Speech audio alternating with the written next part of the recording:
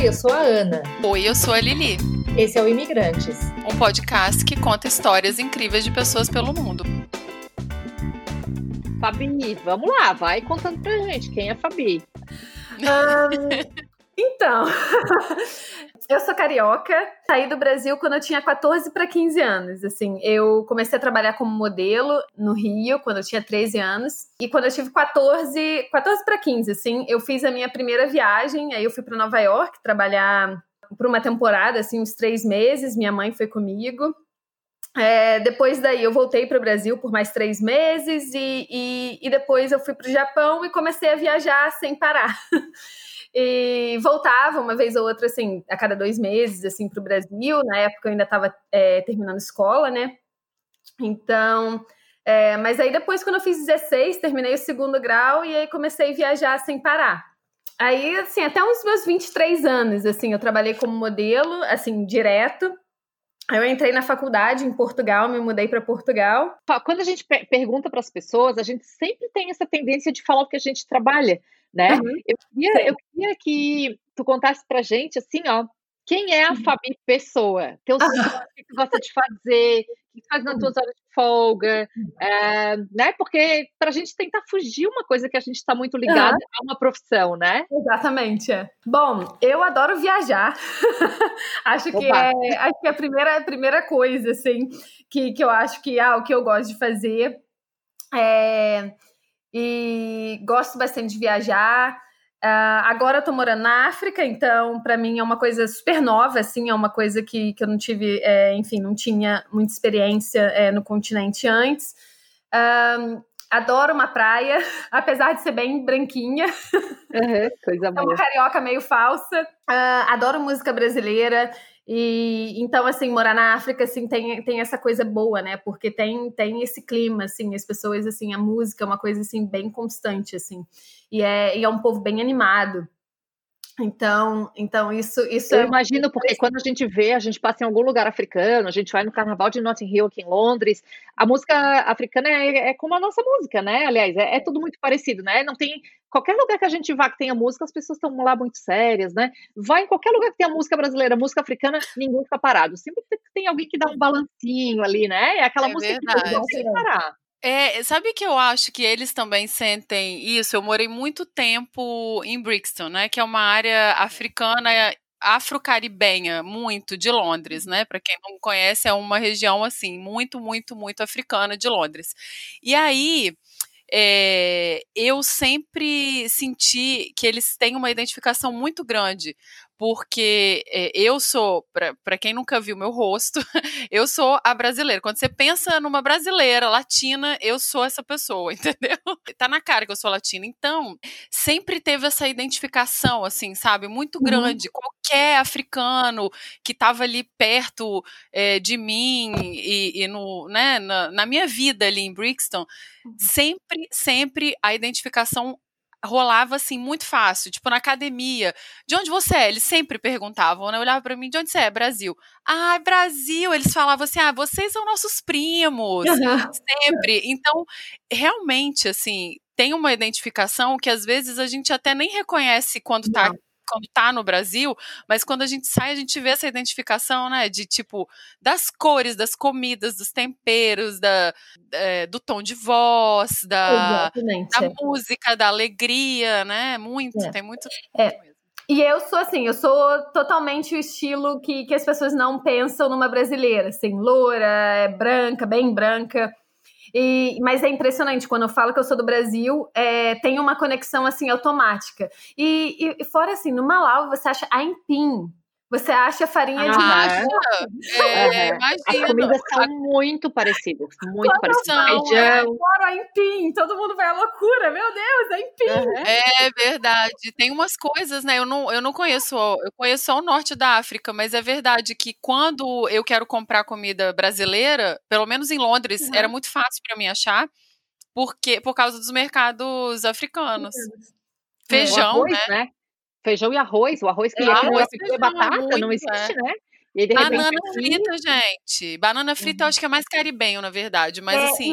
Eu acho que é mais do outro lado, assim, tipo, da África, assim, do oeste, eu acho. Onde que eu tô, assim, não tem tanta banana frita, não. Mas assim, a comida, assim, é arroz, feijão. E tem também muito aipim, as pessoas comem muito. E é engraçado, porque europeu não conhece muito aipim, né? Não conhece. Não. Exótico, né? E aí, quando eu falo, eu como isso sempre, todo mundo fica assim, ai, meu Deus. Não, e a gente vai nos lugares e pede porção de aipim frito, e aí os gringos, tá, mas o que é isso? É caçada, né? O aipim come. Exatamente. Eles ficam maravilhados, eles comem, eles amam, né? Porque não estão acostumados, enfim, é muito parecido mesmo. Então tem essa identificação, assim, que a gente acha quando a gente tá no Brasil. Eu acho que a gente não tem esse relacionamento, assim, não vê essa conexão, assim, tão óbvia.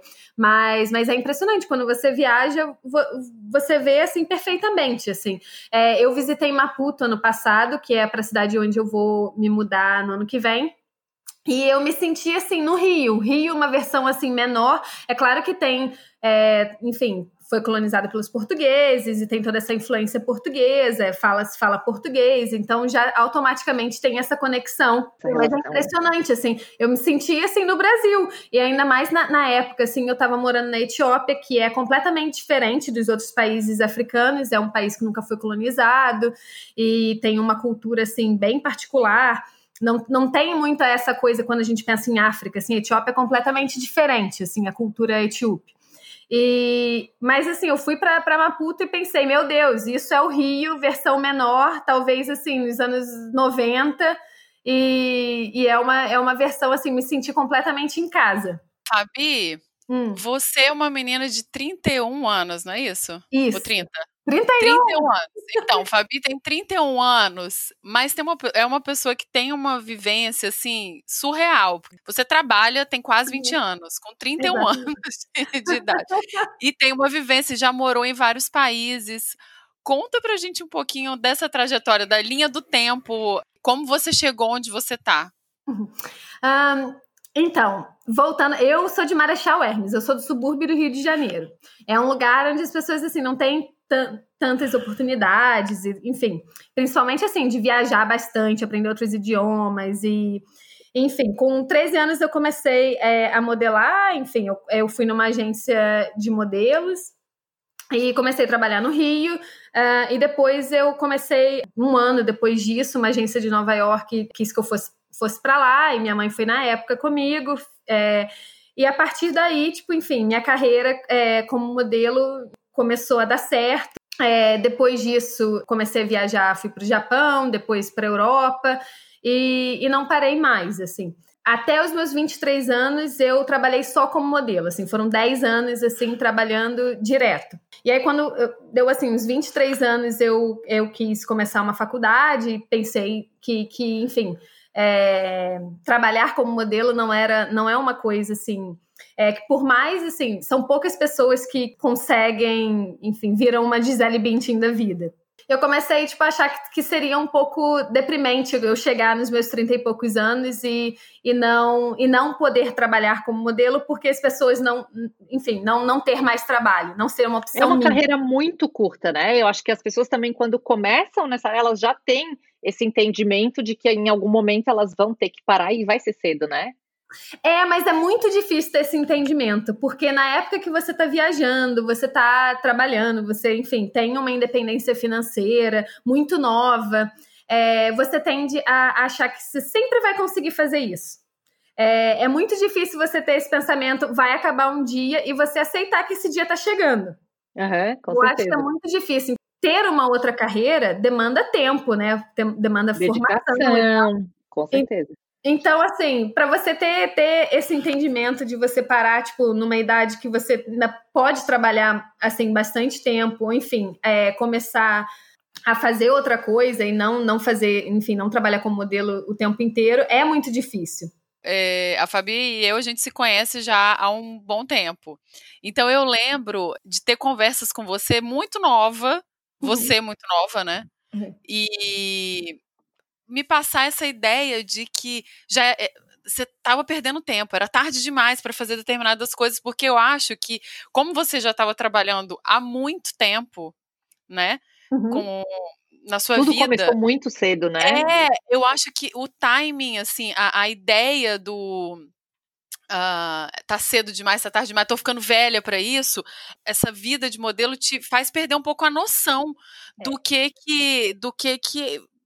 velho, o que é novo, e na real nem existe isso de velho, você pode recomeçar, entendeu? E tá aqui eu e a Ana, né, que recomeçamos carreira já tantas vezes e numa idade que, de repente, as pessoas podem achar que é velho, eu recomecei com 38 anos, em outro lugar, e tantas pessoas que a gente conhece, então eu acho que, né, isso muda um pouco, assim, essa né, é muito doido isso, de você a nossa percepção é completamente distorcida da realidade, assim, enfim, do resto do mundo.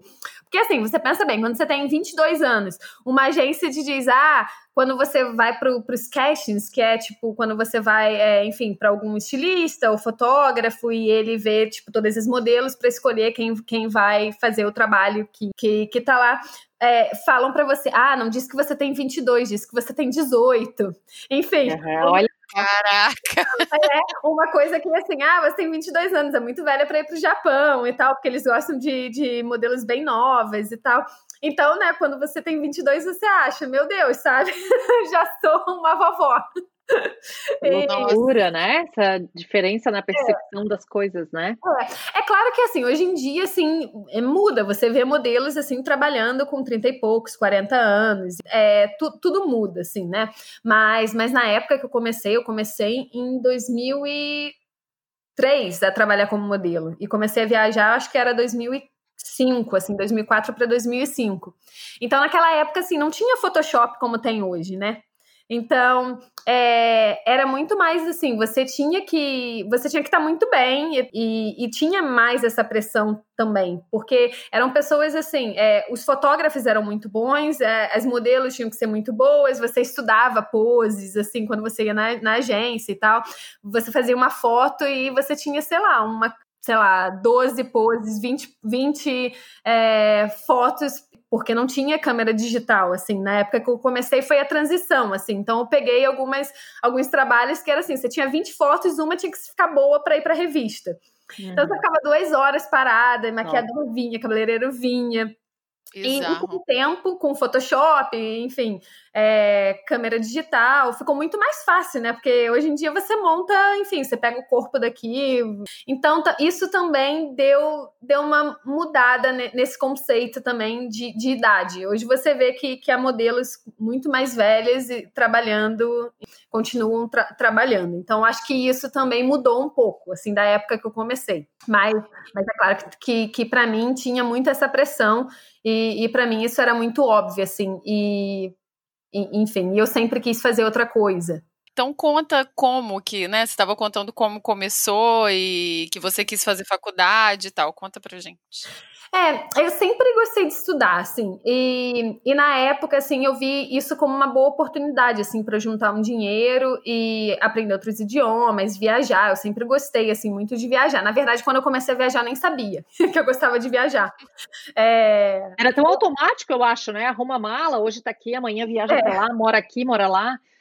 E é uma loucura, assim, porque eu falo hoje com o meu marido, ele fala, meu Deus, quando eu tinha 15 anos, eu tava fazendo viagem de escola e fugindo dos professores para sair para beber e tal, e você morando no lugar mais longe do Brasil que pode.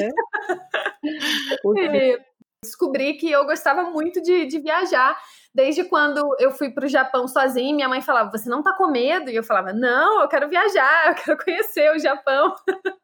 Então foi meio que automático, assim, essas coisas de viagem, só que eu sempre gostei de estudar e sempre vi que era uma coisa assim, eu gostava de trabalhar como modelo, para mim era uma coisa que me proporcionava muita coisa boa, mas não era uma coisa clara, assim, na minha cabeça que eu não faria por muito tempo, que eu queria outra coisa.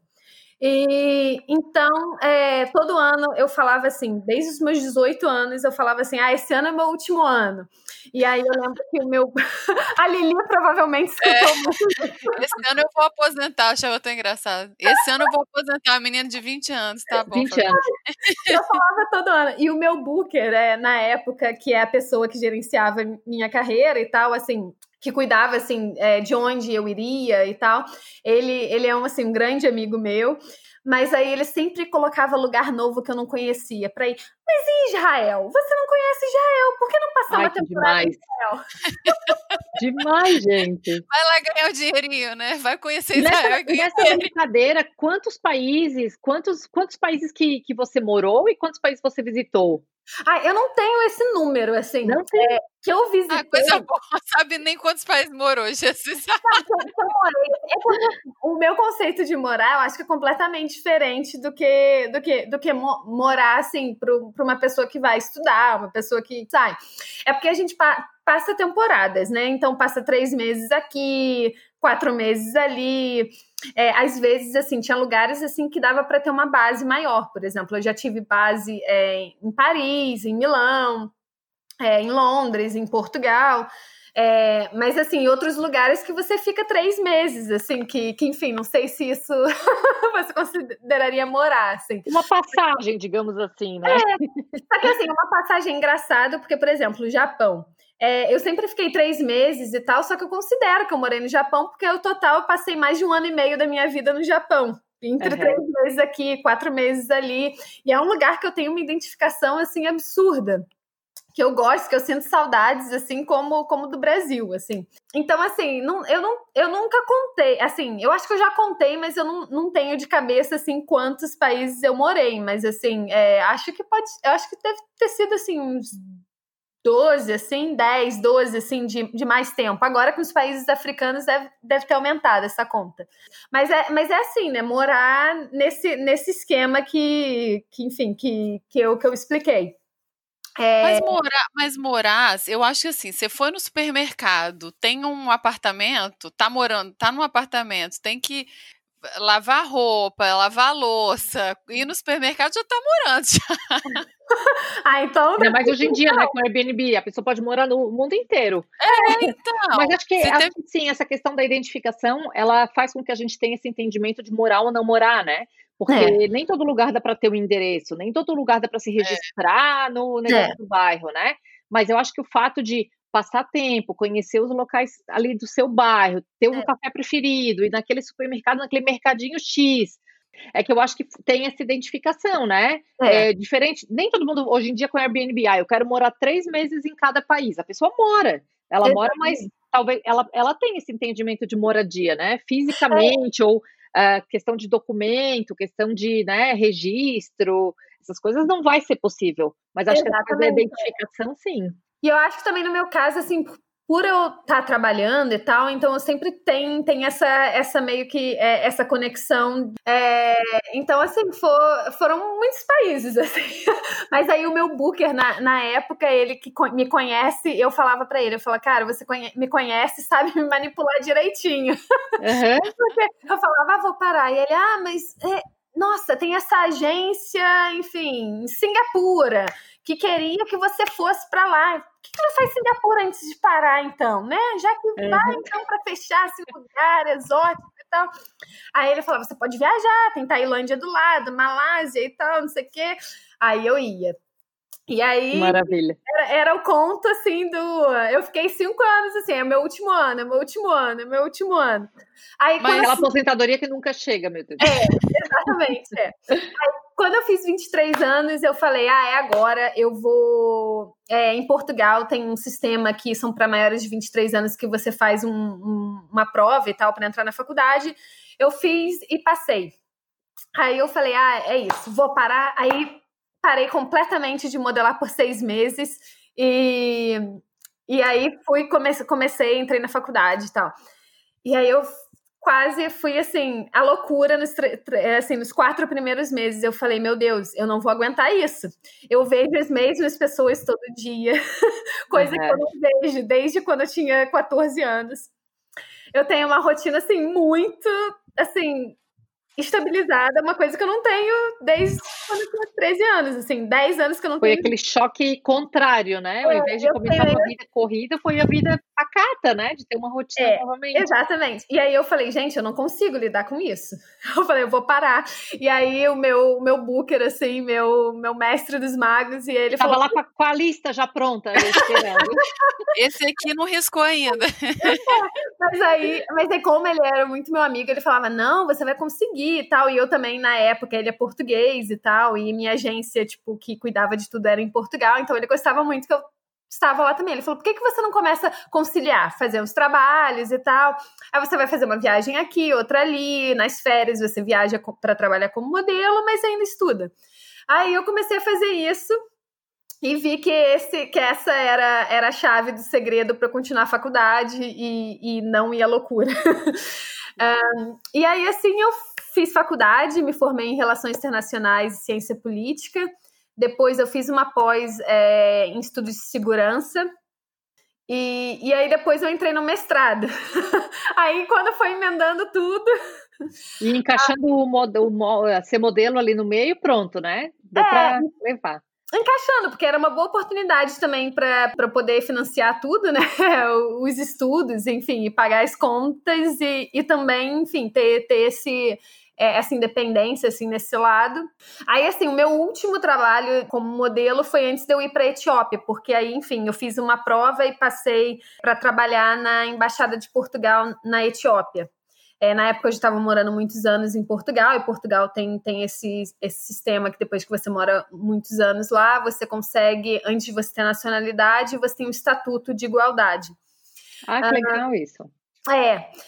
Portugal, assim, foi um país, assim, que me abriu, assim, tem muitas portas, assim, tipo, que eu consegui fazer tudo isso graças a Portugal, assim, até o meu trabalho na Etiópia, assim, foi graças a Portugal.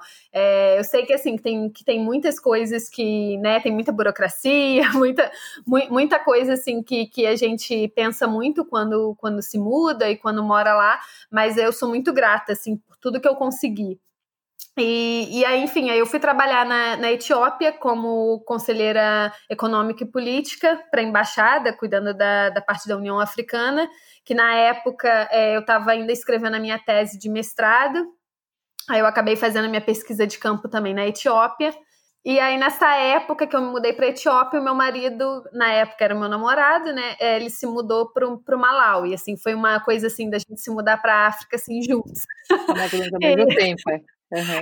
Ele recebeu a proposta para ir antes para o Uganda, e aí foi quando eu me candidatei à vaga na Etiópia. 2 semanas antes de eu me mudar, a organização que ele trabalha mudou ele para Malawi, que é 5 horas da Etiópia de voo. Pronto. Já não tá, mas é que é tudo muito longe, né? Então, por mais que a gente pense, tô sozinha, né? Na verdade, não tá, porque tem um suporte lá, né? Mas, ao mesmo tempo... Exatamente. Certo. Aí, quando eu me mudei, quando eu acabei o meu contrato, assim, depois de 1 ano e pouquinho na Etiópia, eu acabei me mudando para o Malawi, e é onde que eu tô hoje. E aí vocês estão o quê? 1 hora de distância, mais ou menos, hoje, Não, então? a gente mora junto, no mesmo país. Vocês já estão morando juntos. Ótimo. É um legal, milagre. então. Até casou, olha. Eu me casei no Malawi, no meio de uma pandemia. Olha que loucura. Gente. Eu e ele sozinhos no Malawi. Nós Mas estamos vendo aí a aliança, A pandemia veio para fazer muita coisa ali, né? Vamos lá, ou vai ou racha, ou casa ou separa, né? A gente está vendo um mundo de muita dualidade, né? Tá vivendo um tempo que nunca ninguém imaginou, né? Exatamente. Então, gente... Aí agora a gente vai se mudar para Moçambique, ano que vem. Ele já vai agora em janeiro e eu vou, acho que em março ou abril. E tô esperando a vacina aí pra ir pra Moçambique também, gente. Que é isso? Tem que lá visitar, Fabi, muito esperta, casou na pandemia, não precisa chamar ninguém. Achei ótimo. Fácil, não precisa gastar. Investe no anel e no vestido e tá ótimo. Eu sou brasileira. Não, e assim, eu fiquei noiva na pandemia. Ele vinha pro Reino Unido, ia buscar anel e tal. Só que aí foi tudo cancelado por causa da pandemia. Malawi fechou os aeroportos por 6 meses, fechou de março até setembro. Ninguém entrava, ninguém saía. E aí ele falou, vou te pedir em casamento, sem anel, sem nada. E aí começou a passar mês, entra mês, sai mês, e nada do aeroporto reabrir. E aí, vamos casar logo? Então vamos. Pronto, agora para terminar, temos um homem pelado. Mas ainda aqui bem que também. entrou de toalha, poderia ser pior. Exatamente. Ou melhor, gente, que ele é bonito. De podcast que não dá pra ver. Vida real é isso, um bebê dormindo, um homem pelado, que beleza. Daqui a pouco entra a mãe aqui. Então, Mas, na minha vida é meio assim, sabe? É meio que, uma coisa vai puxando a outra e vai acontecendo, e aí, enfim, sair de Marechal para ir para Moçambique. Então, eu ia te perguntar mesmo, qual tu achas que foi a tua maior conquista? Claro, né? Agora conversando assim, já tenho uma ideia, mas qual tu achas que foi a tua maior conquista nesses 16 anos como imigrante? Como imigrante? Bom, eu virei portuguesa em outubro. Então, é claro que isso, né, é uma grande conquista, principalmente quando você mora muitos anos num país, assim. E, infelizmente, eu ainda tô na vida de vistos, né, porque agora, depois que eu virei loucura isso, né, gente? Consegui todos os direitos. Aí saiu o Brexit, sim. Aí eu me mudo para um lugar que eu ainda, né, que ser portuguesa não adianta nada. Mas eu acho que isso foi, assim, uma grande conquista, assim, de saber que você... ainda mais, assim, eu que tenho uma história, assim, muito, muito próxima, assim, de Portugal. Eu viajei para Portugal a primeira vez em 2007 como modelo e voltei todos os anos e depois, enfim, fiz faculdade e, enfim, foi o lugar que realmente foi a minha base, assim, por muito tempo. E tanto como modelo, assim, que era, né, meus amigos, assim, minha agência lá foi sempre tive um contato muito grande com eles, e depois, assim, nessa fase, assim, que eu estudei, e depois que eu comecei a trabalhar numa outra carreira, tive uma proximidade, assim, muito grande, e eu acho que virar portuguesa, assim, foi uma coisa, assim, que assim, boa, assim, foi meio que um reconhecimento, sabe? E é uma coisa que, enfim, eu vou manter pro resto da minha vida.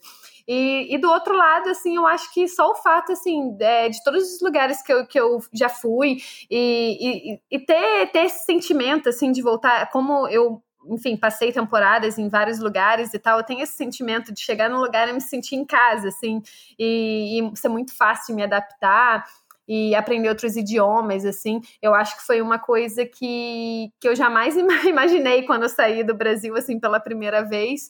E eu acho que é uma grande conquista, assim, de saber de onde que eu saí, enfim, onde que eu tô, e espero conquistar muito mais. Com certeza. Nossa, mas é uma história maravilhosa. Muito legal mesmo. Eu acho que esse negócio de adaptar é engraçado, né? Todo mundo que a gente conversou com 3 pessoas aqui, mas a Ana faz um monte de entrevista, um monte de live e no Instagram dela. E a gente convive com muita gente, né? A gente viaja muito, todos nós, eu né? acho que todo mundo isso, muita gente. Exato, que mora, né? E eu acho que isso é um ponto chave do imigrante. Todos somos muito adaptáveis, porque eu acho que não dura, né? A pessoa que não é adaptável, o que não é um problema nenhum não ser, mas é que essa vida não é para quem não se adapta fácil, né? A gente tem um gosto pela mudança mesmo, né? Mas aí que tá, é porque a gente tem que se adaptar, né? Quem não se adapta volta e vai viver sua vida ou não, né? Ou quanto a gente fica em crise também. Pensa assim, a volta para sua raiz, não necessariamente o Brasil, né? Mas vem com uma expectativa talvez muito maior, ou não vem com aquela coisa de deixar acontecer, e acaba que a pessoa vem com uma expectativa específica que não se cumpre, ou o prazo não se cumpre, porque tem gente que tem muita pressa e acha que morar fora também tudo é muito fácil, muito rápido, e não é, né? A gente vê foto dos outros, a gente vê muita foto bonita, né? As mídias sociais estão aí bem para enganar mesmo, mas a vida real é muito diferente, né? E quem não se adapta volta para casa. E eu acho que me incomoda muito também pessoas que vivem e tudo é uma comparação. Porque há coisas melhores, há coisas piores do que no Brasil, mas, assim, pessoas que vivem fora, enfim, com uma mentalidade, vivendo tudo que acontece no Brasil, enfim, vivendo uma vida no Brasil também, eu acho que não é uma forma de viver, não é uma forma saudável de viver. E eu acho que essas pessoas acabam não conseguem morar tanto tempo ou moram infelizes, assim, fora. E é uma coisa que eu vejo que hoje eu consigo... enfim, quando eu digo, assim, que eu me adapto e tal, acho que é uma coisa que eu consigo... fazer, porque morar na Etiópia para mim foi muito difícil, depois assim, de ter morado assim, muito tempo na Europa e Ásia e tal, países mais desenvolvidos, e voltar assim, e a infraestrutura na Etiópia é difícil, não é uma coisa assim muito fácil de morar lá, e eu vi assim, como é que, apesar de eu ter viajado, de eu ter tentado ler bastante e tal, era uma coisa assim que eu não me adaptei, assim, não, enfim, é um lugar que eu vivia, mas com a cabeça de tipo, meu Deus, quando eu vou embora, sabe? E eu acho que deve ser muito ruim ter esse sentimento o tempo inteiro na sua vida, em todos os lugares, assim. E graças a Deus, assim, tipo, no país que eu moro hoje, e nos países que eu morei anteriormente, eu nunca tive isso. Deve ser horrível. Eu acho que a gente tem que sempre lembrar que a gente tem os privilégios e tem escolha. E por causa dos nossos privilégios, a gente tem o poder de escolha, às vezes, né? Que muita gente não tem. Então, eu vejo e vi muito, ao longo dessa vida fora do Brasil, muita gente vivendo sem escolha. Não é que a gente sempre tem algum tipo de escolha, mas a outra opção era muito ruim. Então era melhor sofrer onde a pessoa estava, odiando aquilo, mas tendo um mínimo e vivendo uma vida um pouco mais digna, do que voltar para o Brasil ou ir para outro lugar e não ter esse mínimo, sabe?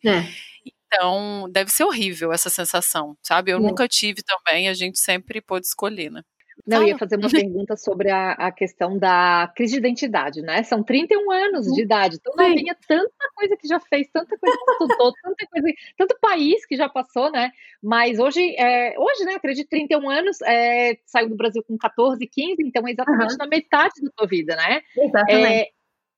Em algum momento, aquela crise de identidade, assim, de onde sou, acho que, claro, a gente não perde as nossas raízes, mas ao mesmo tempo a gente não tem raízes, né? E ainda mais sendo no teu caso que metade da vida já está morando em outros Mais países. Uma de toalha.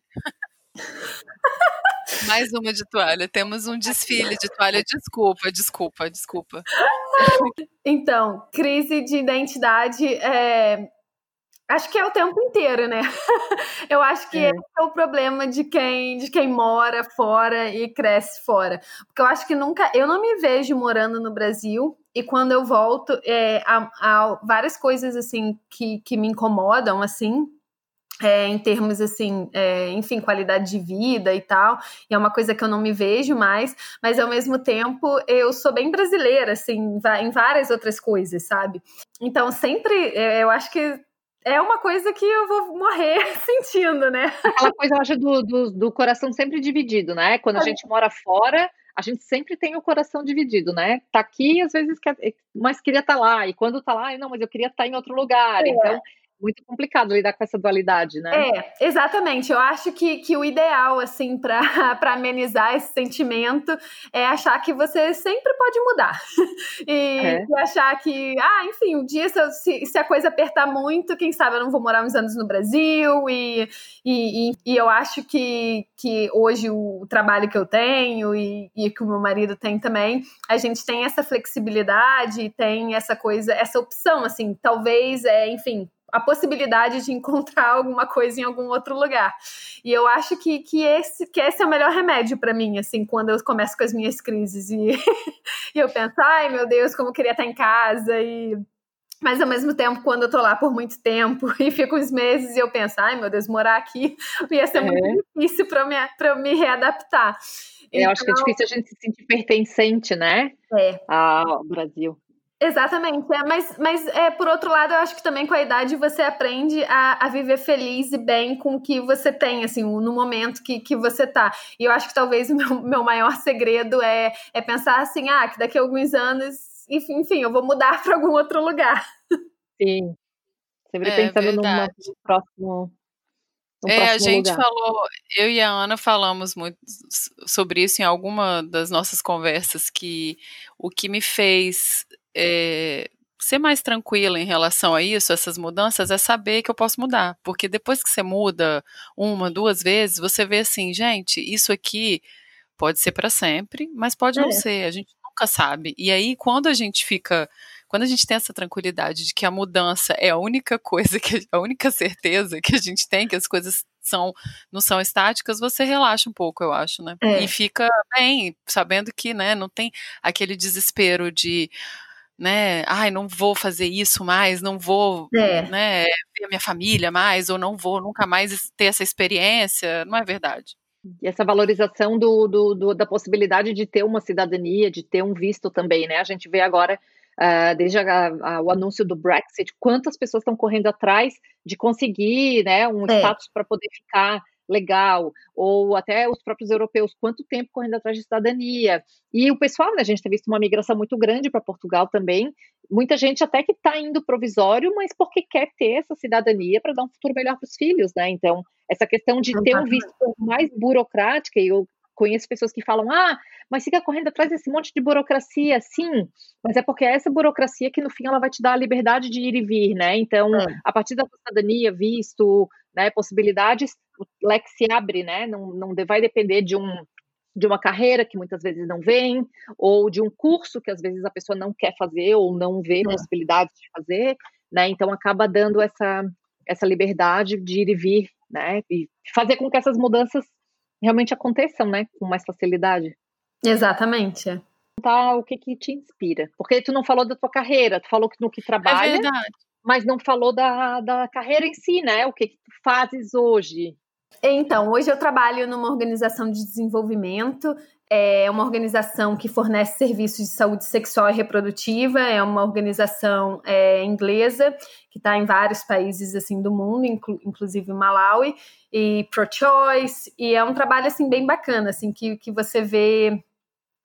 o resultado, assim, você vê as mulheres recebendo serviços e, enfim, é uma coisa, assim, muito, muito automática, assim, quando você faz uma visita de campo e tal, você consegue ver, assim. Eu faço parte da área de projetos, então eu cuido da gestão de projetos que são financiados por doadores, assim. Hoje a gente tem 9 projetos e, enfim, é isso que eu faço, assim. Cuido dessa parte. Para quem está escutando a gente, que talvez não tenha ficado muito claro, dá para detalhar um pouquinho mais, porque quando a gente fala saúde reprodutiva, projetos, ONGs, é uma coisa muito ampla, né? Para quem não está nesse meio. Tem como dar uma esmiuçadinha, assim? Bom, nós temos alguns projetos, assim, os principais, assim, são projetos que médicos e enfermeiros vão para áreas, assim, mais remotas do Malawi para levar planeamento familiar. Então, contraceptivo. Contraceptivo em português, Quando tu falou planeamento, é planejamento familiar? É porque planejamento familiar, é planeamento. Imaginei. Ai, meu Deus, que horror! Que daí fica mais fácil de entender o contexto, né? Planejamento familiar. Eu sempre achei esses brasileiros que moram muito tempo fora e falam, esquecem palavras e tal, mas... Estudou em Portugal, ou seja, aprendeu a falar português de Portugal. É verdade. Planejamento familiar, exatamente. E fornece serviços, então tem também rastreamento de câncer de colo e útero, enfim, tudo ligado a isso, e tem enfim, uma parte também que é advocacy. Como que eu falo advocacy em... Menina, nem sei também, tipo, porque não...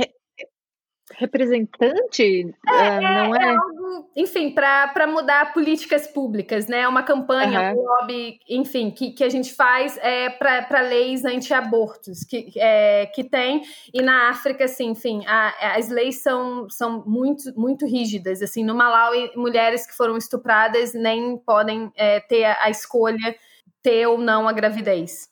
Na verdade, são campanhas que a gente faz, enfim, com representantes públicos, com ministros, ministérios, órgãos, instituições públicas, para que apoiem, enfim, uma mudança de lei que flexibilize, enfim, leis anti-aborto, assim, são alguns dos projetos que a nossa organização também faz, Porque no Malawi, enfim, as restrições são muito, muito grandes, assim. O seu mestrado foi relacionado a isso, ou eu estou enganada? Então, o meu mestrado foi focado em migração, e eu estudei, na verdade, foi questão de gênero e integração de refugiadas eritreias em Addis Abeba, na Etiópia. Uhum. Então, teve a questão de gênero, mas era mais ligado, assim, em migração, em integração, assim. Então, teve toda essa coisa de identidade e políticas migratórias, políticas para refúgio. Muito legal. Fabi mostrando, olha, que modelos também são inteligentes. Mas tem várias amigas assim que trabalham, enfim, hoje trabalham nessa área de desenvolvimento, fizeram mestrados e algumas, enfim, tem uma que está indo para o doutorado. Não, lógico que a gente sabe, eu tô brincando, porque é uma coisa que até você fala, que é uma brincadeira que as pessoas esperam, né? Porque a mulher é modelo, bonita, e aquele padrão, né? Mas é impressionante também como a gente, enfim, como eu, pelo menos, assim, tem esse estigma todo, e tem uma coisa que faz, assim, você se sentir bem segura, assim.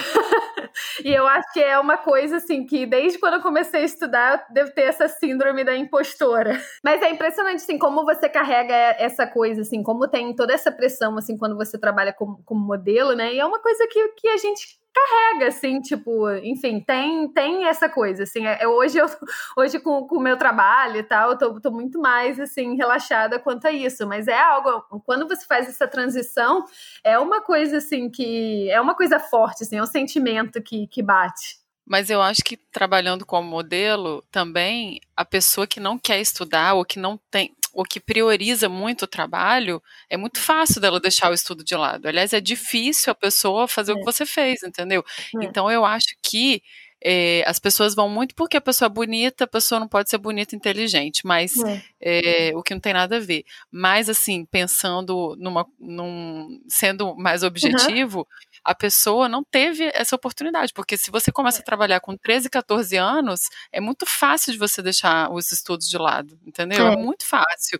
E para você voltar com 25 anos, voltar a fazer segundo grau, terminar segundo grau, e é uma questão, pode ser uma questão para muita gente, né?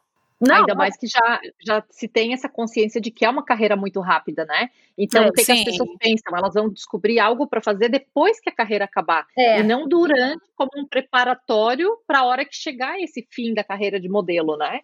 Exatamente, e é uma coisa, assim, que é muito difícil, assim, não é uma coisa fácil, e eu acho que é por isso que muitas, assim, tipo, e muitos também, né, tipo, enfim, acabam não fazendo. Você vive muito hoje, né, sem pensar muito no amanhã, e aí de uma hora para outra, eu imagino agora, na época de pandemia e tal, tudo deve ter parado, e deve ter sido um baque, porque como modelo também, se você não trabalha, você não ganha, né? Então, você pode até ganhar bem, mas se você fica, tipo, sei lá, 6, 7 meses sem trabalhar, enfim, o dinheiro acaba, né? É verdade. E é uma vida cara, né? Não é uma vida barata, porque esse lance de viajar e tal, acaba saindo de tudo que você ganha, porque você que paga suas passagens como modelo, enfim, apartamento. Sério? Não é uma coisa custeada pela agência. Só loucura, isso daria outro podcast, vou te falar. Só estaria, essa carreira é mesmo. Porque as histórias, assim, que eu também não conheço muitos modelos, né? Eu conheço a Fabi, mas assim, as histórias são cabulosas mesmo. Mas tipo, de você acabar, as histórias que ela me contou já, né? De você acabar pagando pra trabalhar quase, né, Fabi? Exatamente, Você faz, assim, tipo, revistas, assim, as melhores revistas do mundo de graça. Modelo não ganha. Modelo não ganha pra coisa lá de ter o portfólio. Não, porque vai dar visibilidade, vai fazer a Vogue. Exatamente. Fotógrafo também não ganha, é isso? Fotógrafo e modelo não ganham pra sair em revista, não é isso? Não ganha. É uma coisa que eu não sei, mas modelo não, pra editorial, pelo menos na época, não ganhava. Não sei, assim, a Ásia, em outros países, assim, mas, tipo, os países ocidentais, não. Quando ganha, sei lá, ganhava táxi. O dinheiro para você ir de táxi de casa pro lugar. Agora vamos para os quadros, que é aquela hora que a gente também entra no papo. Sim, eu sei que a gente já interrompeu 1000 vezes essa conversa aqui, mas a gente gosta de contar causo. Então, nos quadros, você, Fabi, responde, né, as perguntas, mas a gente também entra nessa dança, tá bom? E eu queria que você me contasse um pouco dessa expectativa e realidade que você tinha de morar fora. Eu sei que você morou fora em vários países e que começou talvez sem expectativa, mas vamos falar do primeiro lugar que você morou e se estabeleceu, que é Portugal. Se tinha alguma expectativa, alguma coisa que você chegou lá e não, ou se surpreendeu, ou foi uma decepção? Bom, eu acho assim, Portugal, eu me mudei para lá depois de muito tempo que eu fui. Então, assim, então meio que já sabia, assim, eu ia para Portugal, ficava 3 meses enfim, ia para outro lugar. Então, quando eu me mudei para lá, assim, eu já sabia, assim, muita coisa, assim, dos prós e contras, assim. Mas é claro que, assim, uma coisa chocante quando você começa a trabalhar, enfim, em outras coisas e tal, é como os salários são baixos, assim, em Portugal. Nossa, é verdade.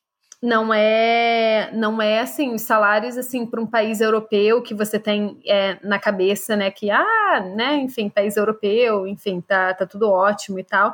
Os salários são baixos, assim, e o custo de vida aumentou muito nos últimos anos, assim.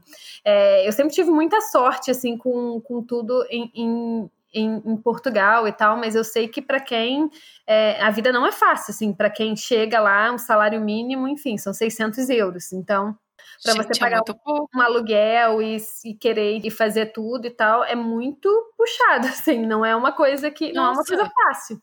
Demais, e lembrando, as pessoas que estão no Brasil, a gente sempre fala em euro, quando a gente fala em euro ou em libra, as pessoas fazem a conversão. Gente, 600 euros, só gostaria de lembrar, 600 euros não são, não multiplica pelo câmbio atual, porque não é isso, quando você mora num lugar, 600 euros são 600 euros.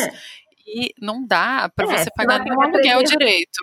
300, 400 de aluguel e... Não, então, dividindo assim, casa, né? Então, você não aluga uma casa. Você vai dividir casa, você vai alugar um quarto por 300 euros, aí metade do seu salário já foi embora. E aí enfim, tem todo o resto, né? Comida e... Então, isso foi uma coisa, assim, que me chocou bastante. Mas, assim, antes de eu morar, eu lembro que antes de eu ir pra Itália, porque as minhas primeiras viagens foram para os Estados Unidos e depois Japão, né? Então...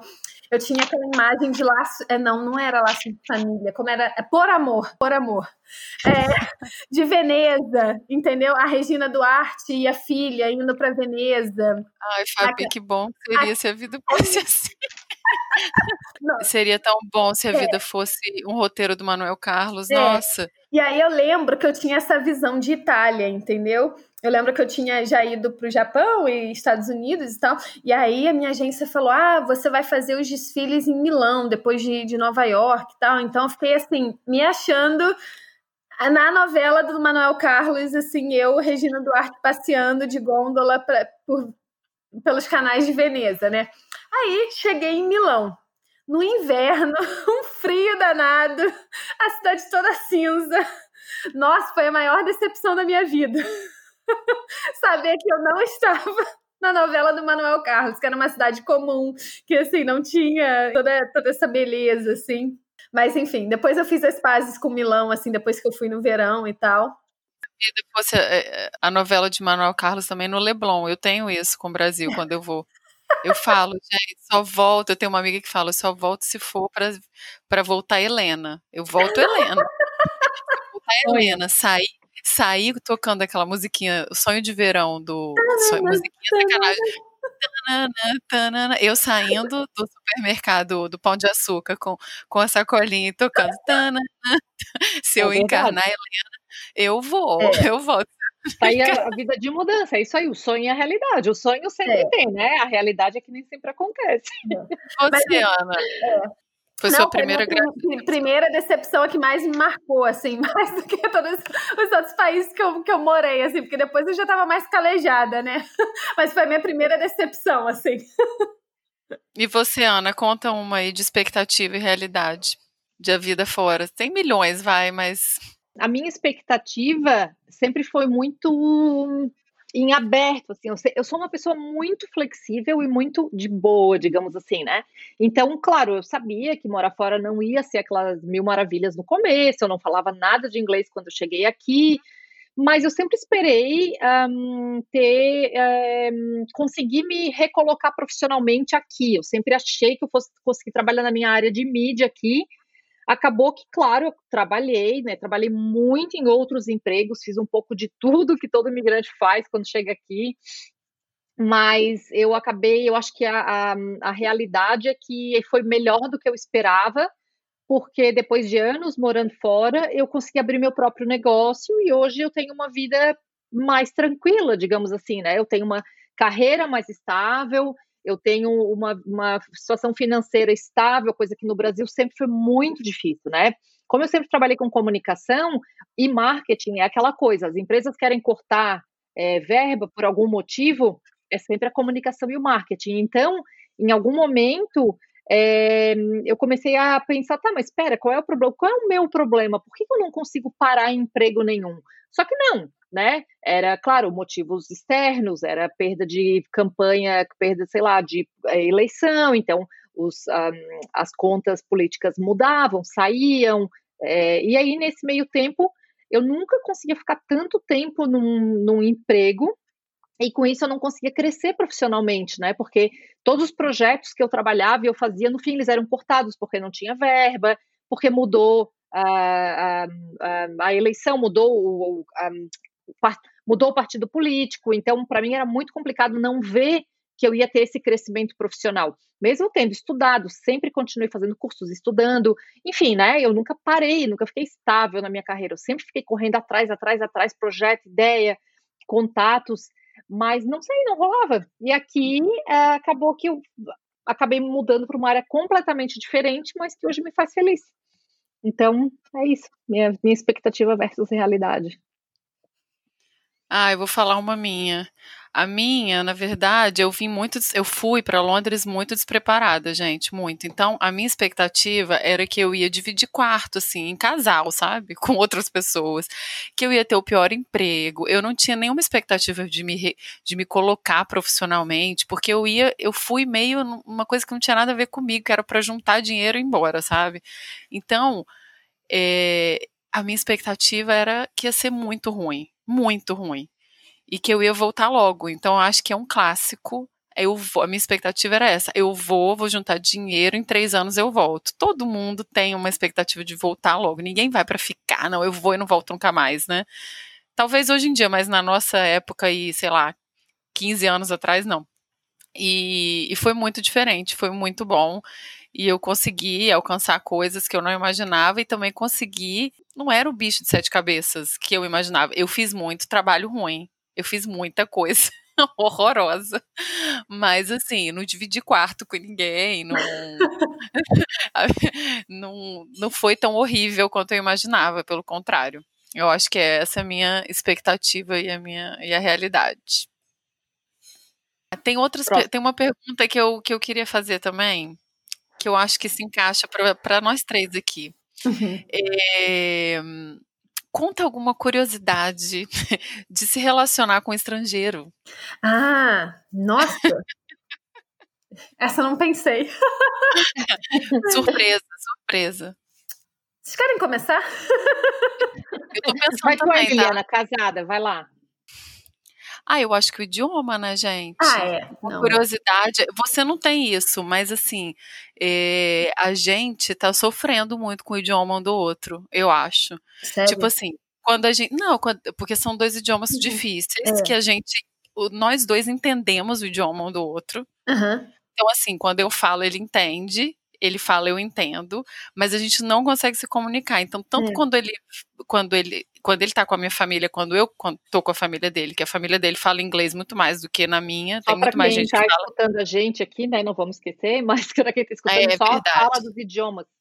Eu me relaciono, sou casada, né, juntada com o francês, e moramos os dois em Barcelona, onde se fala espanhol e catalão, e entre nós dois a gente fala inglês. Então são 5 idiomas que a gente tem na nossa vida, né?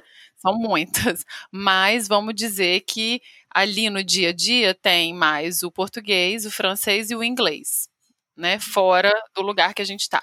Então, eu acho que isso, eu tô tentando aprender o idioma dele, ele o meu, mas é um complicador às vezes, né? É uma coisa que às vezes a gente acha que, não, vai ser tranquilo, e às vezes é mesmo, mas às vezes você não consegue se expressar, às vezes a pessoa entende uma coisa diferente. Já aconteceu comigo de um ex-namorado meu, eu chamei ele de meu amor, ele achou que eu estava dizendo que eu amava ele pela primeira vez, tipo, ele achou que eu estava dizendo eu te amo, e eu chamei ele de meu amor, em português.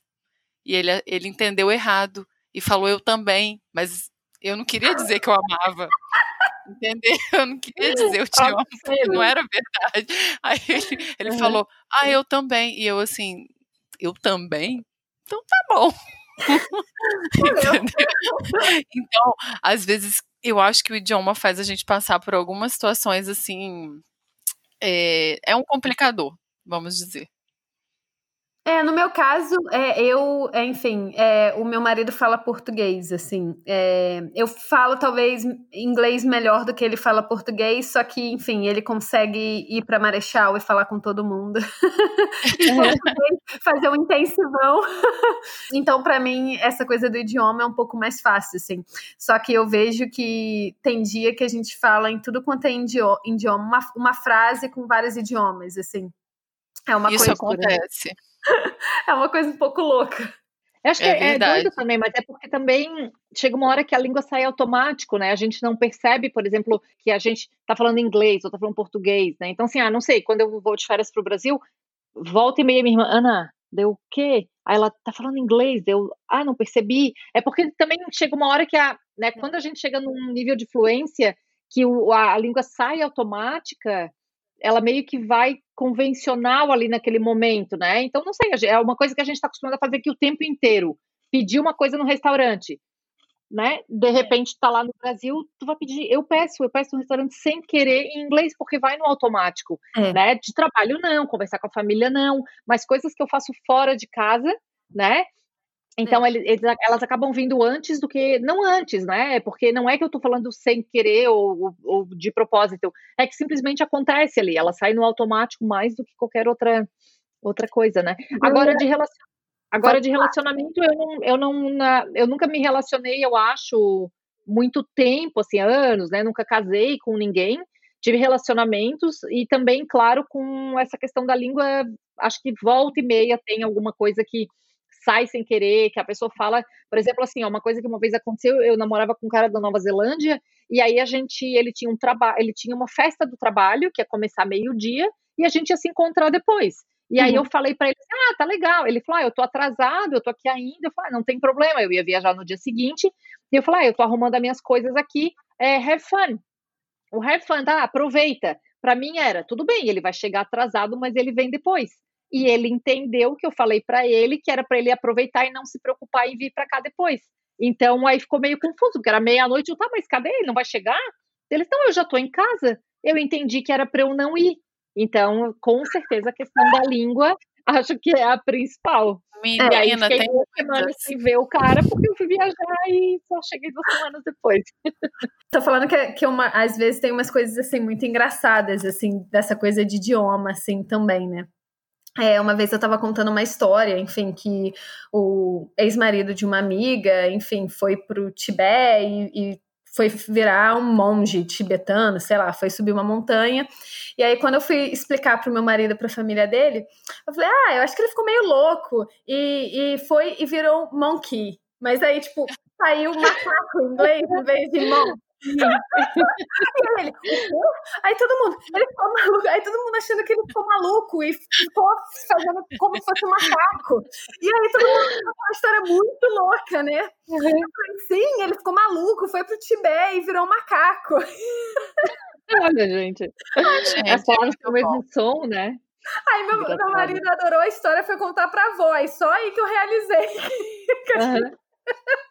Não, então, esses furos de idioma, isso é uma pergunta que eu ia fazer, então vou colocar aqui, uma das perguntas que eu tenho é exatamente sobre idioma, e uma coisa engraçada, porque eu acho que todo dia a gente vive coisas engraçadas relacionadas a idioma, né?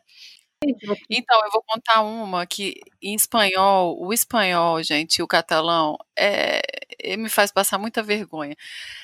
Belisquete, em espanhol, é pica-pica. Eu, agora, 3 anos e meio em Barcelona, eu tenho maturidade para ouvir, mas você imagina? Ai, não, a gente vai comer um pica-pica. Não, tem que. Eu quero, sabe? Tudo é o tal do pica, eu não aguento. Então, assim, eu não tenho Fica a pra cá, maturidade. fica pra lá, nessa Barcelona. Não, em catalão, bolsa, sacola, plástica, é boceta. Não dá, gente. Aí eu vi uma. Não dá, não dá. Então, É assim, tem ridículo o umas estrangeiro palavras. passar vergonha, né? Não tem Não jeito. dá. Tem umas palavras que eu tiro foto de coisas, de lugares, porque assim, não dá, sabe? Eu não tenho maturidade pra ouvir e fingir que é natural. Eu não consigo, sabe? Em Portugal Muito tem bom. várias dessas também. Cara, mas eu acho que a principal, essa é a minha primeira, assim, que foi nos Estados Unidos, assim, que eu lembro, que eu fico até hoje, que quando eu fui pra lá pela primeira vez, eu não falava nada de inglês. Então a minha agência me colocou num curso de inglês, assim, que eu ia todo dia de manhã. Aí, com vários estrangeiros e tal, tinha mais uns 2 brasileiros, assim, podia ter 3 pessoas da mesma nacionalidade, enfim, por turma. Aí, quando a professora foi falar o dia de pagar, né, o dia de pagamento, payday. Ai, verdade, essa aí, Payday. gente. Aí eu falava, o quê? Eu? No payday. Não, tem muitas Exato, essa é muito engraçada. boas. Tem Mas muitas em Portugal tem ótimas. umas coisas muito engraçadas. Por exemplo, descarga, assim, de vaso sanitário, autoclismo. Eu demorei Nunca tinha ouvido 3 falar isso aí. anos para aprender essa palavra, autoclismo. E eu acho que tem uma coisa também que todo mundo que mora fora do Brasil sempre passa, que é o lance da encomenda, né? Ai, traz aquela coisinha pra mim e tal. E a pessoa pede pra você levar um alfinete, mas ela chega na sua casa com um sofá de 5 lugares pra você levar. Você tem alguma história disso, Fabi? Vocês não sabem o que eu tô na minha mala para voltar pro Malawi. Cara, Malawi é tipo Brasil, assim, vezes, assim, 10. Um rapaz do setor financeiro da minha organização, ele me ajuda, assim, muito, sabe? De, tipo, pegar o carro dele pra ir, tipo, enfim, no banco pra mim e tal.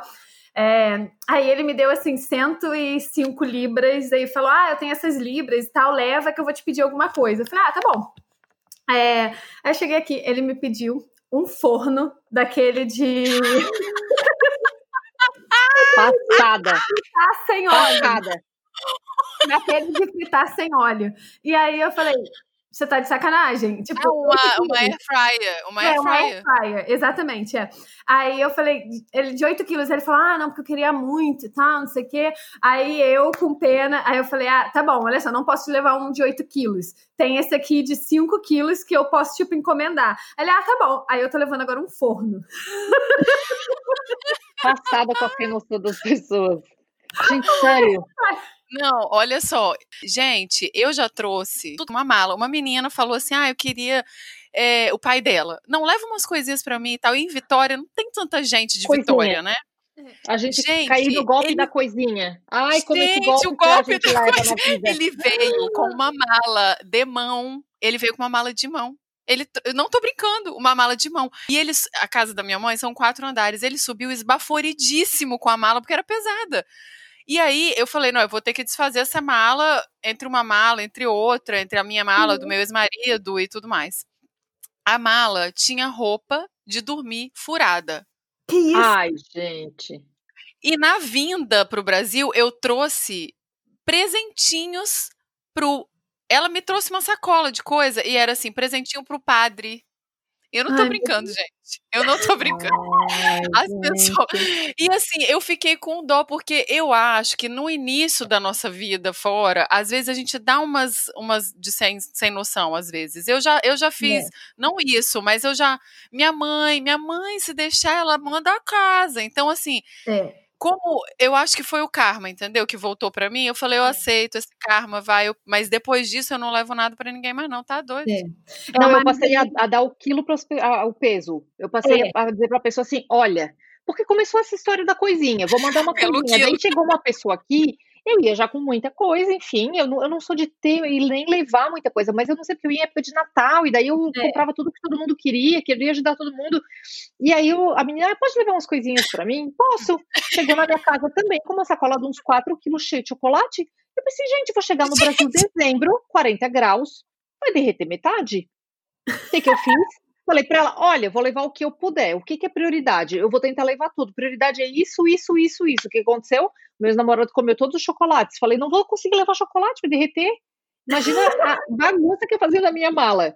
E depois caí no golpe da volta também. A minha mulher do meu primo, umas maquiagens aqui, pra lá, pra vender. Posso mandar uma necessaire só com umas coisinhas pra levar lá pra minha prima lá em Floripa pra vender? Falei, pode. Mandou pelo correio. Cara, chegou aquela caixa, eu peguei a caixa, eu falei, não deve ser pra mim. Não comprei nada pesado. Abri o negócio, tinha 3,5 kg. 3,5 kg.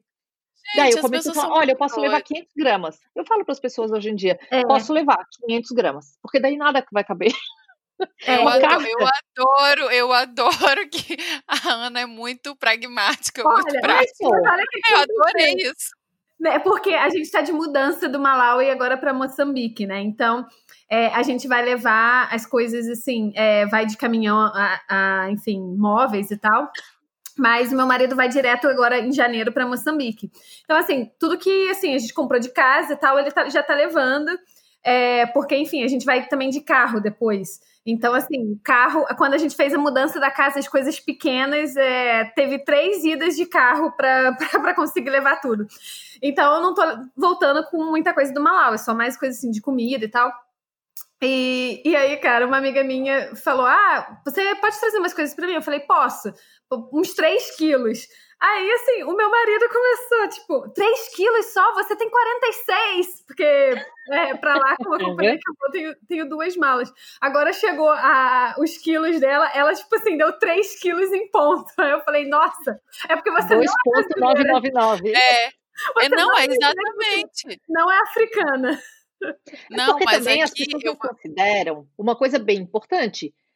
3 de um, 3 do outro, 5 do outro, 4 do outro, 30 mil. Pô, são 2 malas pesadas pra caramba que a gente tem que carregar, despachar, buscar, né? Se passa pelos Estados Unidos, que às vezes eu ia pelos Estados Unidos, não sei porque era mais barato, porque quebrava a viagem, se desse eu saía um pouquinho lá. E aí acaba que tem isso, pega a mala ainda, tem que levar a mala até a esteira lá dentro, aí depois busca, e se perde a mala?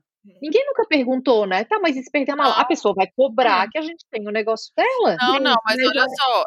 Eu já trouxe coisa eletrônica, eu já trouxe algumas coisas assim, e aí eu aprendi, eu falo assim, olha só, termo de responsabilidade, seu. Se me pararem, eu tô levando coisa minha. Se me pararem na Receita Federal, a primeira coisa que fica é o seu, tá? Segundo, se quebrar, se extraviar, se a pessoa não vier buscar, eu não sou responsável por nada disso.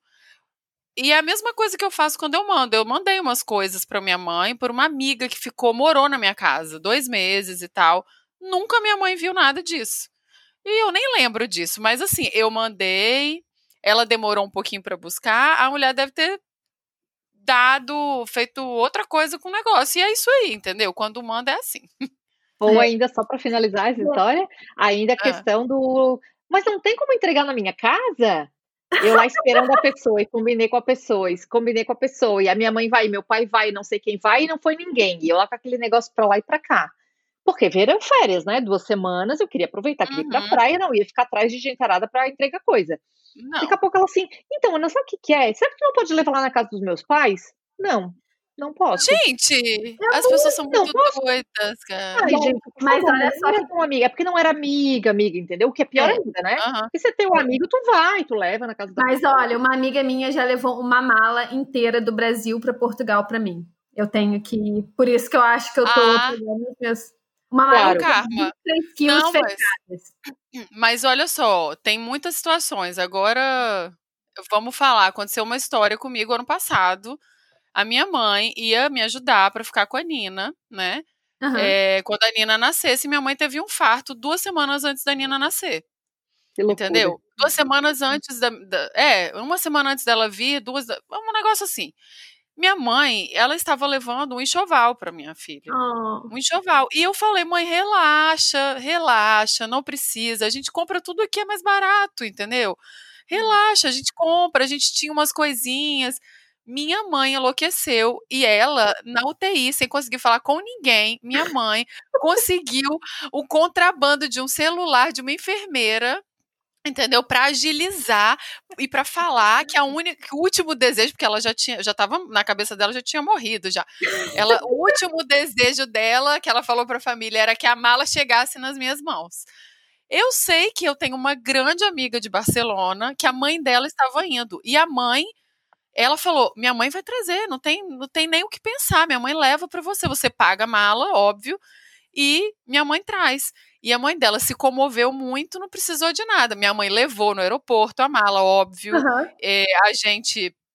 Eu queria ir buscar no aeroporto, ela falou, de maneira alguma, a gente leva de táxi, a gente vai passar de táxi, você só esteja lá esperando. O Vansan estava lá esperando a mala, mas, gente, é uma mala de 23 quilos, minha mãe mandou.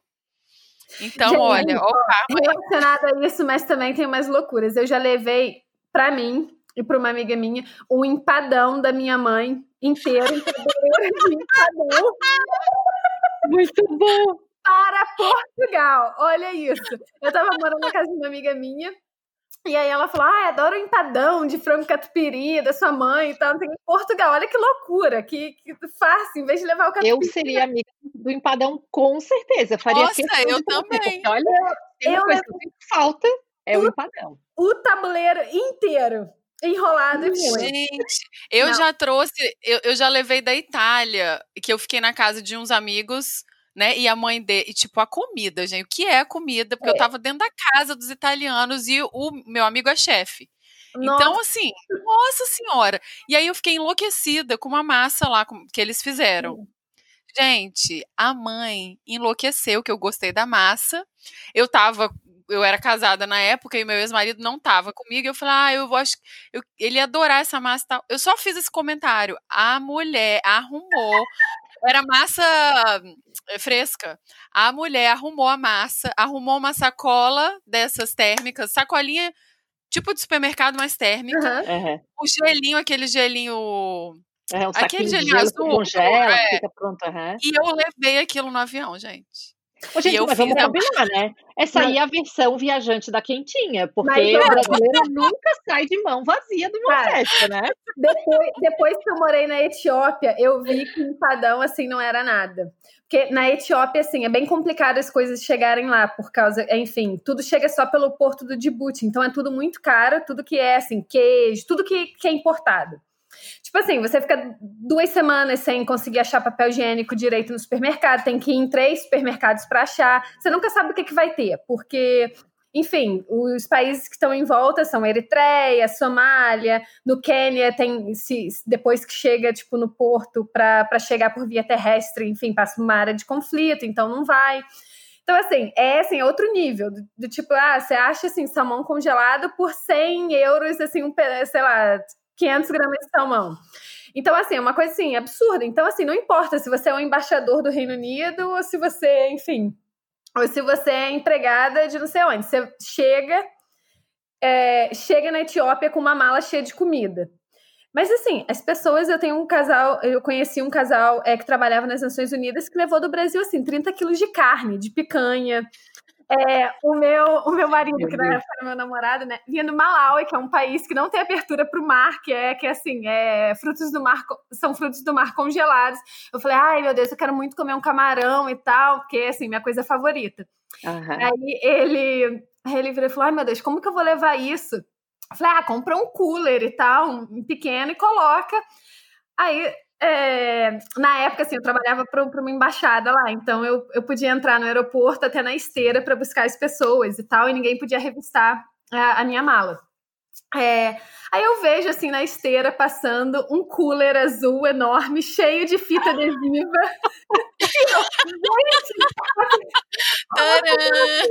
Eu pensando assim, meu Deus, que povo farofeiro e Meu tal. Deus, nem pra botar uma sacolinha. Que povo farofeiro, trazendo um cooler e tal. Aí, enfim, eu vou lá na parte dos vistos e tal, aí ele chega, oi, não sei o quê. Ele falou, ai, trouxe tudo que você queria, camarão, mexilhão, isso e aquilo. Falei, ai, jura? Aí na hora que a gente chega, o cooler era dele. Ai, gente. Cheio de Muito gelo. bom. Muito Ai, bom. A maravilhoso. gente tem que fazer um programa só sobre isso. Tem Ai, mesmo. gente, muito bom. Olha, Só pra então, finalizar, esse aí eu preciso contar. E o meu amigo que leva conta. manga do Brasil ama manga, porque em Londres a manga não é igual a do Brasil, não é suculenta como a do Brasil, não é Mas doce é como a do Brasil, verdade, não não é é gostosa mesmo? como a do Brasil. E a gente até tem manga do Brasil aqui, mas até essa manga chegar aqui, ela já foi congelada, descongelada, congelada, descongelada, enfim, né? Ele traz manga. Um dia tá ele lá esperando na esteira uma mala, a mala veio cheia de manga, cheia. Ele trouxe tudo que ele conseguiu botar na mala. A mulher do lado, nossa, que cheiro de manga, né? Ele fala, eu adoro creme de manga. Eu adoro creme hidratante de manga, adoro. Tem vários lá na minha cidade. Gente, eu tinha Ai, gente. eu tinha um chefe, a família dele é chinesa, mas ele nasceu na Malásia. E ele morou muitos anos aí em Londres. Mas ele ia todo ano para Malásia, né? E aí, quando ele ia para Malásia, a família dele pedia para ele levar muita coisa. E ele também trazia da Malásia muita comida, muita coisa, sabe? E ele é zero o estilo farofeiro. Ele é um cara mais assim, educadão, meio, né? De família assim. Rica e tudo mais. É aquele cara que amarra o negócio aqui, Não como é é que é? tanto porque ele é meio nerd. Não é tanto porque ele é nerd, mas assim, é quase a versão nerd disso. E aí, ele, uma vez eu falava assim, que a gente estava falando de visto, eu falei assim, é triste, né? Eu com visto para viver, na época que eu tinha o visto ainda, né, em Londres, para viver, a gente tem que ter visto e tal, mas ainda assim, existe esse estigma do latino-americano, que é casado com o europeu e tal, tão grande que eu às vezes fico até nervosa para passar na imigração. Aí ele falou assim, eu não tenho nenhum nervo desse, meu nervo é quando eu vejo a receita.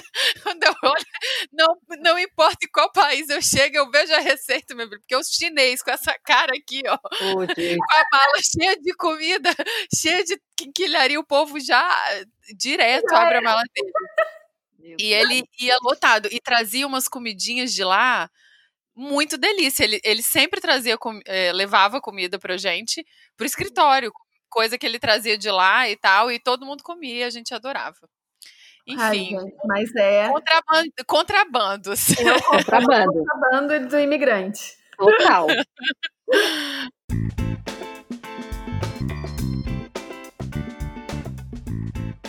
Pra finalizar, é o seguinte, eu acho que a gente, a gente já não tá mais nessa fase não, mas quando a gente muda do Brasil, a gente começa a ver as coisas positivas, porque você tá em outro lugar mesmo, você tem que ver as coisas positivas. E aí, eu fiz muito isso, tá? Não sei vocês.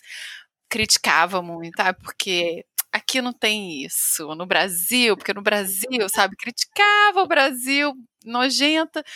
Mas hoje, eu vou abrir a oportunidade pra gente criticar alguma coisa fora, vai. E eu sempre brinco que isso é a mágoa da cabocla. Nas minhas redes sociais eu brinco, é sempre uma reclamação. Então, eu abro espaço. Se alguém tiver alguma mágoa, pode soltar, pode abrir o coração. Eu vou pensar em alguma aqui, porque eu tô muito em paz. Vai, solta essa mágoa, Fabi. Eu fiz uma mágoa assim por país. Tô brincando. Sessão terapia, vamos lá. Não, mas assim, é claro que assim, eu também já tive essa fase de criticar assim, muito, muito Brasil e tal. Mas é claro que assim, depois de um tempo assim, você acaba vendo, né, que há pontos positivos e negativos em todos os lugares. Assim, é mais uma forma de quais são os pontos positivos assim principais para você morar. Mas bom, uma coisa que eu tenho uma mágoa, assim, é médico, que é uma coisa, assim, que eu consegui me adaptar, sim, graças a Deus, assim, eu achei uma médica, assim, ótima em Portugal, mas, nossa, me incomoda muito essa coisa de você não ter um médico, de você ir com um médico diferente a cada consulta, sabe? Uhum. Essa coisa que as pessoas, enfim, fazer, enfim, preventivo, ginecologistas, as pessoas vão a cada, sei lá, 2 anos e... 3 anos. 3 até. A lei aqui fala que o preventivo deve ser a cada 3 anos. E o Brasil, na verdade, a minha ginecologista do Brasil falou que o Brasil quer implantar isso aí. Que é uma das próximas... Mas pelo SUS, né? A gente tá... Mas sabe o que eu acho? Não, às vezes... porque, pela regra, hoje o preventivo nosso no Brasil a gente faz a cada 6 meses, né? Gente, mas é muito. Cada 1 ano, eu acho, não? Tem gente que faz 6 meses mesmo. 6 meses, normalmente ginecologista, dentista, essas coisas preventivas, no Brasil, que eu saiba, a gente faz a cada 6 meses. Claro que depende de cada pessoa, né? Mas aí a minha médica, a última vez que eu fui para o Brasil, eu falei, não, então, né, que também tem essa mágoa da cabocla aí do médico, falei, vou na ginecologista no Brasil. E aí ela me falou, não, entrou uma nova portaria que o Brasil, não agora, mas a gente está trabalhando para começar a indicar que o preventivo seja feito a cada 3 anos. Gente, vamos andar para trás. Não, em Portugal geralmente são 2 anos, assim, mas enfim, depois que eu descobri uma coisa assim um pouco mais séria e tal, que eu tive que fazer um tratamento e tal, e assim, eu descobri uma médica ótima em Lisboa e tal, essa mágoa da cabocla amenizou um pouco, mas assim, me incomoda um pouco, sabe, essa coisa de achar, não tem nada não, você não tá na idade de risco, e foi assim que eu descobri, foi assim, uma insistência minha, e enfim, que se eu esperasse um pouco, eu, né, poderia ter um tumor no meu útero se eu não tivesse insistido com a minha médica, falar, não, eu vou pra Etiópia e eu preciso que você faça tudo que eu quero fazer. E assim, médico particular, não era? Isso é bizarro. Uma médica que eu fui, que eu tinha um plano na época, que eu falei, eu paguei uma médica particular para fazer tudo que eu queria, entendeu? Que eu falei, eu quero aqui te pedir tudo que eu quero que você faça. E nem assim ela não quis fazer. E então, assim, essa é uma mágoa assim que eu tenho um pouco, assim. Então eu vou fazer a minha mágoa da cabocla, já que nós estamos mágoas da caboclas médicas, eu vou fazer a mesma. Eu tinha plano de saúde em Londres, né, pelo trabalho, era um plano de saúde super bom e tal, mas eu tinha que passar pelo posto de saúde e pegar uma carta de recomendação para ir no meu médico particular. Se o médico do posto de saúde falasse, não, você não precisa de um ginecologista, dermatologista, o que seja, mesmo eu tendo plano de saúde, eu não podia ir. E uma vez eu tive uma dormência, eu estava trabalhando muito por causa de postura, eu arrumei uma dor no pescoço, e por causa dessa dor no pescoço eu tive dormência na parte esquerda do corpo. E aí eu falei, eu quero ver todos os médicos possíveis, porque dormência é uma coisa séria, né? Eu era nova também na época, o cara não quis me dar e falou que era normal. Aí eu falei, então tudo bem, você não quer me dar não? Então você escreva uma carta, por favor, dizendo que é normal, eu quero um laudo médico seu dizendo que é normal, porque se eu tiver algum problema, eu vou poder mostrar o seu laudo médico. Aí eu fui pra casa.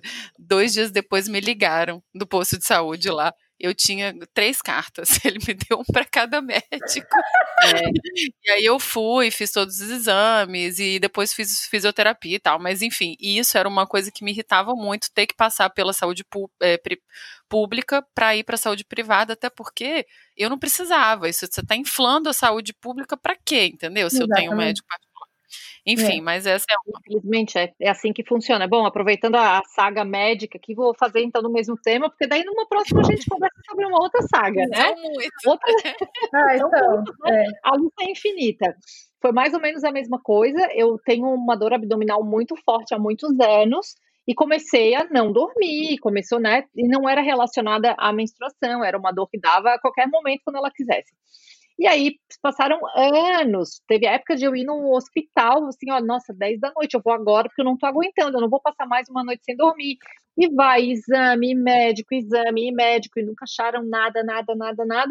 Até que um dia me irritei e falei, bom, vou pro Brasil, vou fazer um check-up, e aí fui na minha médica, e aí ela me passou uma ressonância magnética.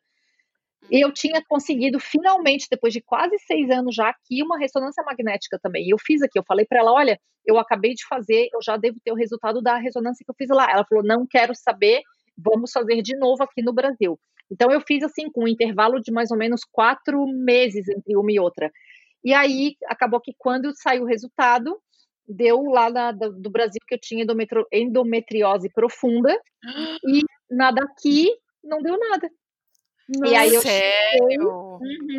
que é, né, claramente ela me falou, não, como é ressonância magnética, eles mostram em partes, fatia por fatia, eles vão tirando ali cada, né, pedacinho do corpo, então é um scanner muito profundo. E aí, quando eu cheguei de volta aqui, eu não mostrei o meu exame do Brasil, aí eu tinha que fazer o retorno, fui nessa médica, que é um hospital muito bom, referência, e ela me falou, então, toda feliz, né? Então, tá aqui a prova de que você não tem nada. Daí eu, surpresa, eu tenho uma surpresa pra você. Então, eu tenho esse exame. Ela olhou, ela ficou apavorada quando ela viu. Ela assim, mas como? Eu falei, eu que gostaria de saber como. E aí, acabou que me botaram numa ali, ela ficou apavorada. Daí, tentou fazer o maior, me dar o maior medo possível. Eu falei, não, tudo bem, então, a única coisa que a gente tem que fazer é botar você na fila da laparoscopia, vai ter que abrir, só que eu já quero aproveitar para dizer que é muito perigoso, que fura, que pode furar o intestino, que pode furar, você tem que assinar esse papel aqui, você quer fazer mesmo assim? Eu falei, quero. E aí, nessa hora, eu já nem queria, né, eu já tava morrendo de medo, porque ela me apavorou. Sim. E aí, acabou que eu falei, bom, então, quero, me botaram na lista, 3 semanas já me ligaram para eu fazer a cirurgia marcada, e aí eu falei, não, agora claro, eu quero fazer, mas eu tô com medo, né, e depois desse medo todo, eu vou fazer um dia, quando eu estiver lá no Brasil, com a minha médica de confiança, uma pessoa que eu quero, que vai mexer no meu corpo, porque senão é a mesma coisa, vai para uma fila, vai fazer cirurgia com um cirurgião que a gente não sabe quem é a pessoa que eles vão fornecer no dia, e eu falei, não quero mais correr esse risco, acho que 5 anos de sofrimento já foram mais do que suficientes, né? Então essa é a minha mágoa da cabocla. Ui, tá difícil de falar essa palavra hoje. Você vê, meninas, somos todas caboclas idosas. Caboclas idosas. Mas eu acho que todo mundo vai ter alguma coisa para falar, de repente, da saúde, porque no Brasil é muito acessível, né? Tanto medicamento como tratamento, como exame, tudo é muito acessível, porque a gente paga, vai lá e faz. Tá com uma dor, vai no médico X e resolve. Também, né? Bom, isso a gente tá falando da nossa bolha, né? Porque eu vou te falar que eu tenho uma prima que teve Covid e o resultado dela saiu 12 dias depois. Eu tenho uma tia que tá esperando há 20 dias o resultado do Covid, provavelmente já melhorou pelo SUS e não recebeu. Não, ela saiu do confinamento dela, do isolamento dela, porque o pai dela também pegou e o pai dela tem plano, então ela seguiu o mesmo protocolo do pai. Mas ela é fumante, ela é nova, mas ela é fumante, ela não ficou bem não, tá? E então, assim, né, tem isso, a gente às vezes comparando com o SUS, nem sempre, né, porque o público tem determinados recursos, mas mesmo o privado do Reino Unido, eu acho um pouco... tem algumas coisas, assim, o lado preventivo é muito raso, né? Eles não se ligam muito. Né? O preventivo, eu acho que ele não existe. A pessoa que vai no médico mesmo, o dia que ela precisa. Ou dentista, porque as pessoas não têm dente aqui, né? Gente, falar a verdade. No Reino Unido eu acho que eu não tenho essa experiência de médico, não, mas em Portugal eu tive essa resistência, assim, até dos médicos particulares, assim, de pedir tudo que enfim, que eu queria e tal.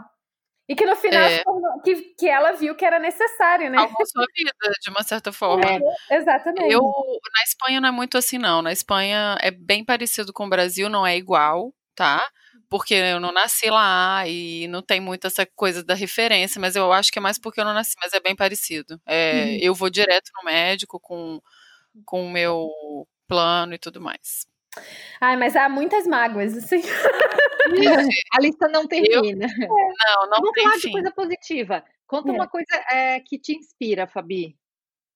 Que me inspira? Eu acho que, assim, uma coisa, assim, que me... Assim, foi bem inspiradora foi quando eu fiz a minha pesquisa de campo com umas refugiadas eritreias em Addis Abeba. E, assim, e ver a força, assim, dessas mulheres e tal... e de homens também, porque eu também entrevistei homens, né? Porque gênero não é só mulher. E para mim, assim, ver as histórias, assim, deles e ver como enfim, a sorte que eu tive, assim, né, que apesar, assim, de não ter sido nada fácil, e enfim, é claro que há sempre dificuldades, né, e não importa se você trabalha como modelo, jogador de futebol, enfim, é sempre essa dificuldade de você ser um imigrante e tal, é difícil, mas, assim, comparada com as histórias deles, e enfim, eles me contando como eles saíram da Eritreia e da repressão que tem, e, enfim, todo o caminho deles até Addis Abeba, que enfim, é uma cidade que também não apresenta muitas oportunidades para quem é um refugiado, e a saga deles até talvez irem para algum país europeu ou algum outro país africano que possa, que lhe proporcione mais oportunidades, assim, foi algo bem inspirador, assim, e eu acho que é uma coisa que me abriu muitos olhos, assim, para saber né, o quando eu reclamo de vez em quando por coisas tão pequenas, né? E, enfim, e quando a gente fala da comida, que não tem empadão da minha mãe. Uhum. E aí você vê uma pessoa que sai, enfim, do seu país levando uma mochila e tem que andar dias até passar uma fronteira e encarar um campo de refugiados, e, enfim, e se estabelecer numa cidade que não tem nada, sem nada, é inspirador, assim, ver que essas pessoas com menos sortes do que, enfim, que não têm as mesmas oportunidades que nós tivemos, assim, é bem inspirador, assim. Fabi acabou com o quadro Mago da Cabocla. Aqui agora. Não, a gente não pode mais, não dava para reclamar. Acabou. Não, e eu queria, não sei se tem mais alguma pergunta também, Lili, mas eu queria também perguntar. Não? Só para a gente finalizar, acho que isso seria uma coisa legal para a gente fazer. Alguma série, livro, filme que tenha te inspirado ultimamente? Alguma série. Eu tô lendo um livro, assim, que é muito bom, que é sobre África, assim, conta bastante, assim, enfim, conta algumas guerras, é um jornalista, assim, que cobre conflito e tal, se chama The Zanzibar Chest. É bem, muito, muito legal, assim. E uma série agora que eu tenho, que eu vi, assim, que eu gosto muito e que faz você pensar muito, assim. Apesar, assim, de eu ter achado que a série deveria ter terminado na segunda temporada. The Handmaid's Tale. É maravilhosa. Mas assim, eu acho que já deveria ter terminado, para falar a verdade, mas assim, te faz assim, pensar assim, no momento atual, né, na direção que o mundo estava indo. Mas o livro já acabou, né? Pro livro, a série já acabou. Mas eu fiquei sabendo que ela lançou um outro livro agora, que é como se fosse assim, 30 anos depois. Deve ter, né? Ela pegou o barco do... aproveitou. Mas eu não li ainda. Da série, mas Era isso. E você? Não, você recomenda também, meu bem. Dá uma recomendação aí, falar, então, eu assisti essa semana o É Tudo Pra Ontem, o documentário do Emicida, que fala sobre a questão do racismo no Brasil. O Amarelo, né? Maravilhoso, Amei né? demais. Muito bom. Eu não vi. É muito bom também. É verdade, eu também vi. Então, eu tenho uma recomendação. Como eu tô muito mãe, eu tenho um livro infantil muito legal em português, porque quando eu venho pro Brasil, eu volto carregada de livro pra Nina, porque é a minha contribuição do português. E a madrinha da Nina já sabe, é livro, então é quase que um livro por dia que ela ganha. E esse foi meu pedido. É um livro de uma editora, não é editora independente, mas enfim, uma editora editora de uma escritora, da escritora desse livro, que se chama Princesas Escalam Montanhas.